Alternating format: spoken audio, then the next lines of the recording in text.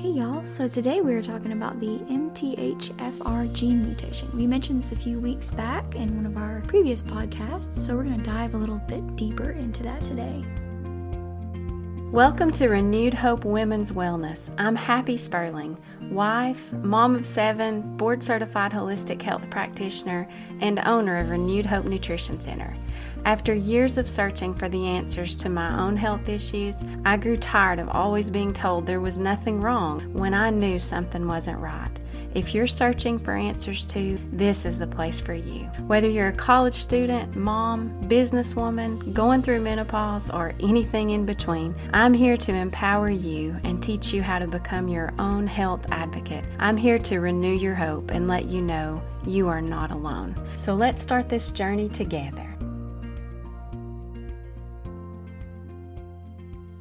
So MTHFR is not a swear word. I know it sounds like one, it's a mouthful, but we're going to learn some really cool things about it today. Our last podcast, we talked about anxiety and the possible connection with MTHFR gene mutation and how that can actually cause or be the root cause of anxiety, and then also a whole host of other things as well. MTHFR sounds ugly, but it's really not. It basically stands for methyl tetrahydrofolate reductase, and that's just a fancy way of saying that it is a gene that holds the recipe for that, which is an ability or an enzyme that helps our bodies convert B9, which is vitamin B9, also known as folate, into a usable form called methylfolate. And this whole process that happens called methylation. It doesn't really sound like a big deal, but it's kind of a big deal. 40 to 50% of the population is actually known to have this gene mutation. It's probably actually higher because they don't test everyone. And so for us, like MTHFR came into our world when my husband was diagnosed with CML leukemia. Right. And I had no idea what that gene mutation was or even how it was related to anything. But he was diagnosed and he was 45 years old. So no sickness, no missed days at work, like very healthy. And then all of a sudden we have this diagnosis. And that kind of led to a year-long process where we were really trying to find out what caused that, because cancer came on board and you just want to find answers. That's really what led us to do more testing to get to the root cause of why his body basically had a perfect storm.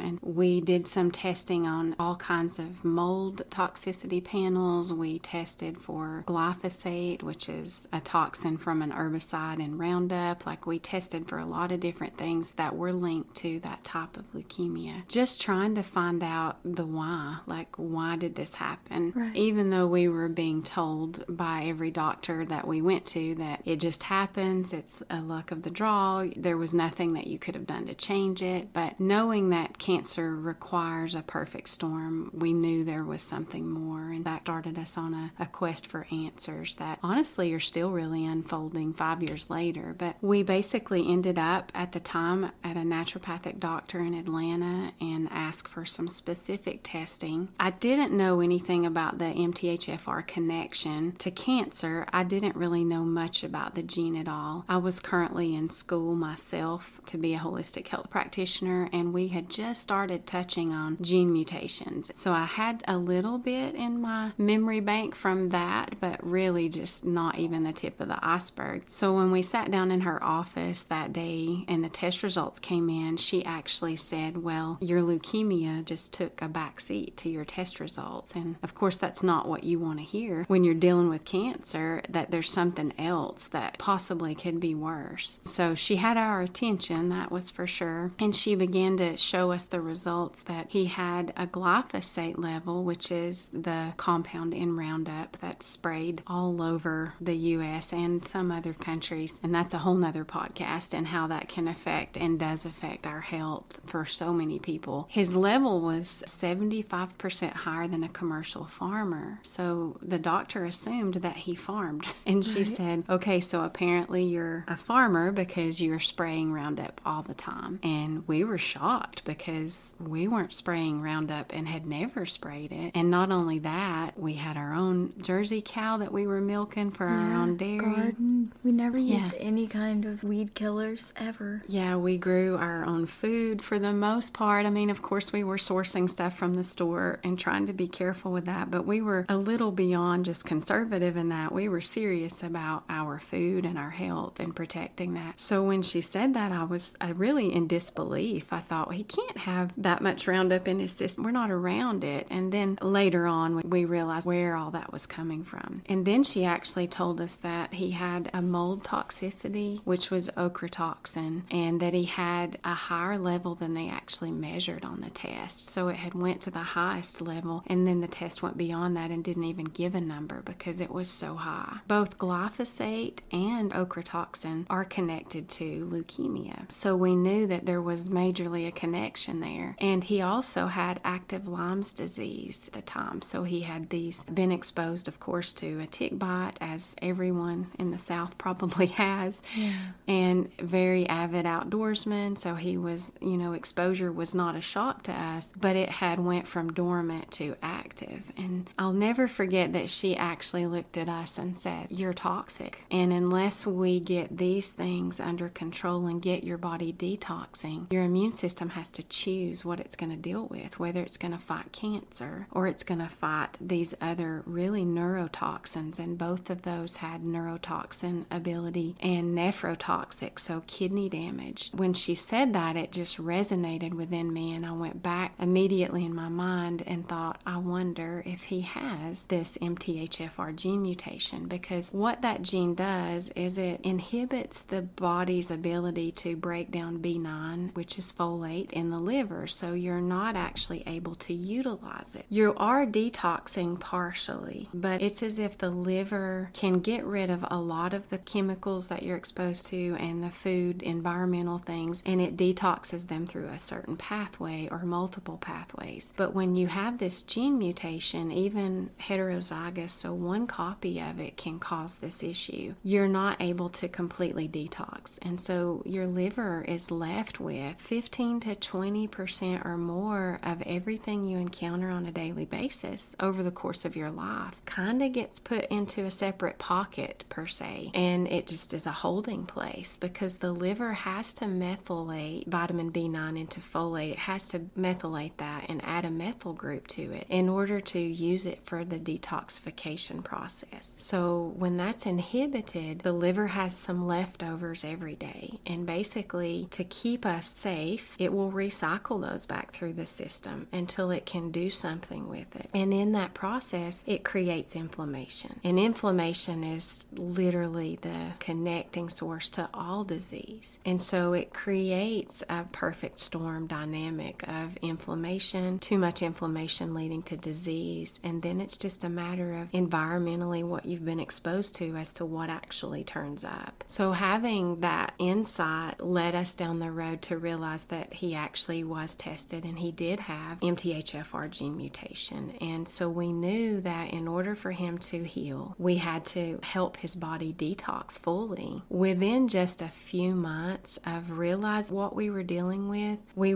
actually saw a huge, really miracle in his body, that the numbers we had been watching for cancer and also for his inflammatory markers and just his B12 and folate, which had always been a little off, still within reference range, but never quite right, and never really thought anything about it, and no one had ever pointed that out to us because they didn't make the connection. Right. Within 3 months of beginning the detoxification process and giving the proper supplements that he needed to get the methylation happening, his cancer markers went to zero. Like things we had been watching for a year all of a sudden clicked, and that opened up a pathway, and you could literally see blood labs change in 3 months. His CRP marker at that time, which CRP is an inflammatory marker, it shows us about systemic inflammation, chronic inflammation that's not leaving. It was 18, and it shouldn't be over 0.5. 3 months into this process of helping his liver detox fully, it went to 0.5. And because of that, you saw how inflammation truly is connected to all disease, because that's when the leukemia numbers went from remission remission into undetectable status, which is totally different than remission. It wasn't picked up in his bone marrow any longer. And so we had been doing a lot of things to help with nutrition and also supplementation, and then just routine and stress relieving and all these things. And I believe they were helping, but it was blocked fully from working. And so it was such a blessing to say, okay, this all makes so much sense now. Like, we felt like we had a why,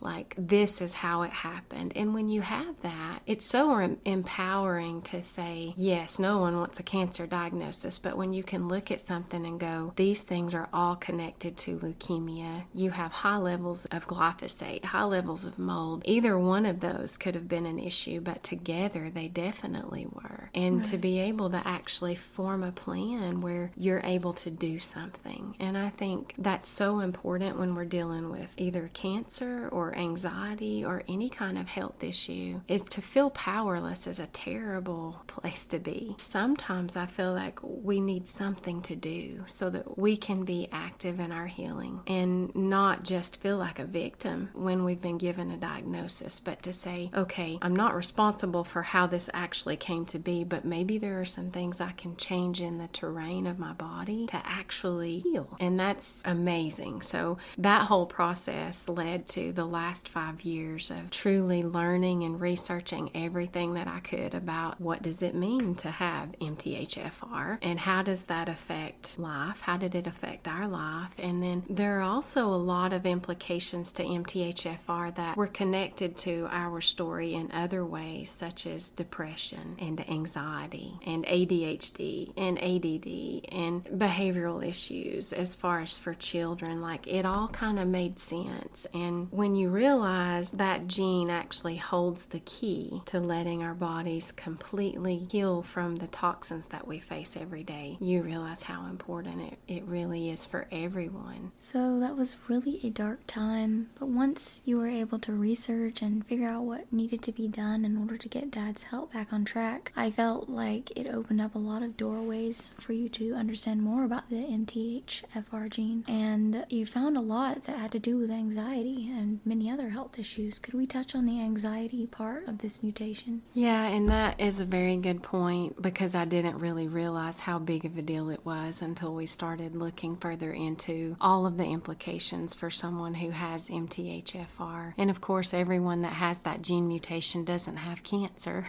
We were just in a unique situation. It kind of set the course. Basically, the MTHFR is an enzyme in the folate cycle, and it's required in the conversion of folic acid into L-methylfolate. And that actually breaks down into the synthesis of neurotransmitters. So basically, that's responsible for making serotonin and dopamine. If you have MTHFR, that response can be halted. So basically, it can cause a lack of active folate, which could actually cause you not to be able to break down enough serotonin and dopamine. And that's how MTHFR is connected to depression and even fatigue and also bipolar disorder. So it's very common for people who have mental health issues and even struggle with behavioral issues to have this gene issue and not even know it, because it's very overlooked. And the way that our hormones work in the neurotransmitter cascade is affected with this gene. All that means is that if you have this gene SNP, you're not able to metabolize your hormones in the liver as you should. And progesterone, which is the key hormone we touched on last week, is the hormone that actually breaks down into serotonin. But that whole conversion doesn't happen when you can't methylate the folate. And it doesn't just affect B9, it also affects B12, which is in that cascade. So even though the gene itself has to do with the vitamin B9 completely, it actually filters or cascades into B12 and even B6. And so those two vitamins are key in neurological health. So they are a big deal when it comes to neurotransmitters and the process of developing serotonin and dopamine in healthy levels. If you're not able to make serotonin by breaking down your methylfolate, then you're not able to have enough, and that's where people do struggle with depression and anxiety. Often the answer to that is to maybe do an SSRI, which is a serotonin recycler basically, and that can help some people with their symptoms, but you can only recycle serotonin serotonin as much as you have reserves for it. But if you have a gene issue that inhibits your ability to make serotonin, then the medications don't work for very long because you're only able to recycle something that you actually have some of left. That's where often I hear that people are on an SSRI and that it may work really well in the beginning, but when they say that it stops working, that's always a good indicator to check for that gene issue, because usually that's happening because there is a lack of serotonin, which is why the depression is there in the first place, and dopamine, and basically it could simply be because you don't have the gene ability to break that down. Right. So instead of adding another medication and another medication, you can look at the roots and say, well, why can't this person make serotonin on a healthy level? Are there things that you can do to actually stimulate that process? And it can really make a difference in anxiety levels when your neurotransmitters are actually fully working and you're able to detox and not have methylation happening in other areas of the body that it shouldn't, that causes anxiety. So this is all important because MTHFR affects the B vitamin cascade, and B vitamins are responsible for neurotransmitters. So anytime you don't have enough B12 or folate, then you're going to have issues with anxiety because those B vitamins are so important for neurological function. Yeah, I know that when I was struggling with so many vitamin deficiencies, that was a big issue with my health a few months ago, and ever since I started supplementing with vitamin B, it's changed my whole perspective and my health. I'm not passing out in the middle of the day because I'm so exhausted. I actually want to get up and go to work and excel and do things. My mood is so much better. And overall, like when I go out and exercise, it just feels so much better because I have so much more energy. My behaviors have changed a lot too, like so much less anxiety, less panic attacks. If I skip my vitamin B for a few days, I can really tell. I make sure to get right back on it because there's definitely a neurological benefit from vitamin B that you miss out on when you're not getting enough of it or supplementing it. Yeah, and I think the form too has to be mentioned in this, that because someone has a gene mutation and we know there's a B vitamin issue like you had, it doesn't mean you just go out and get a regular B12 or B9, because folic acid is actually a synthetic form of E9, and for people who have a gene mutation, that actually blocks the receptor for folate, so it actually attaches better than vitamin B9 itself, and the synthetic will lay on top of the receptor and basically signal to the brain that you don't need any more B9, you have plenty, Right. but it's not able to get into the cell and be methylated and broken down. So on a blood lab, it may look like your folate levels are fine, but you actually can't get it into the cell, and that's where labs sometimes can be confusing. You have to have methylated vitamins if you have MTHFR gene issue, and some people don't do well with methylated forms of vitamin and they have to have a hydroxy form. So it's very individualized what is needed, but if you just do straight up B12, which is cyanocobalamin, and that's what's in most B supplements, that's not a methylated form, and so if you can't break it down, you'll actually just build up a high level for your blood test. It'll say you have a lot of B12. You actually may have too much, but that just means it's in the blood bound to protein. It doesn't have anything to do with whether the liver can metabolize it, break it down, and actually use it. And the using of it is what helps you. So you can store up 2,000 plus on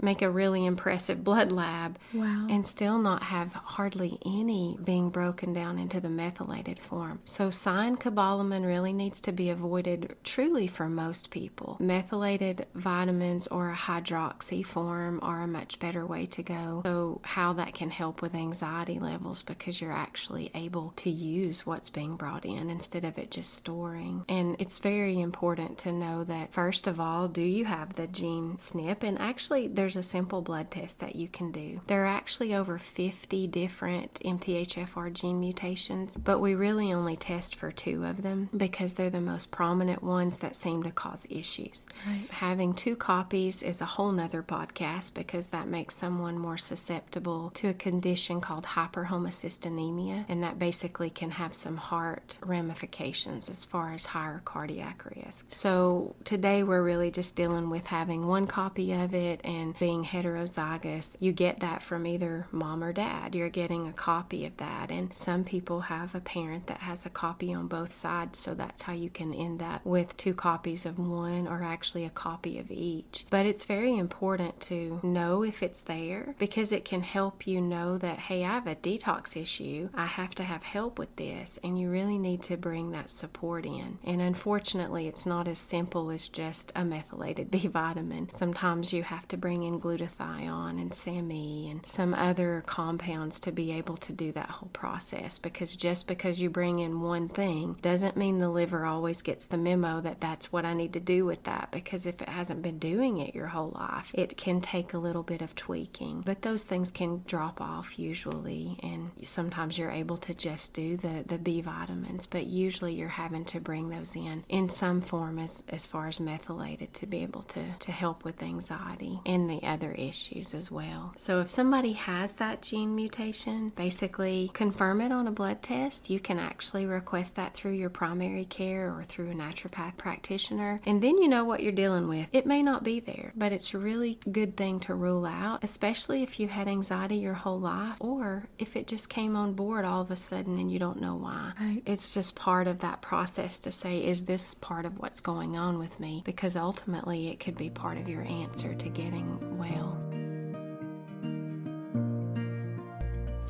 Thank you so much for listening. If this podcast inspired you or encouraged you in some way, please leave us a review or share this episode with a friend. If you need help connecting the dots of your own health journey, I would love to help you with that. You can reach me via the link below to set up a one-on-one consultation. You can also connect with us by joining our free Facebook community, which is linked below, or at healthywithhappysperling.com. Until next time.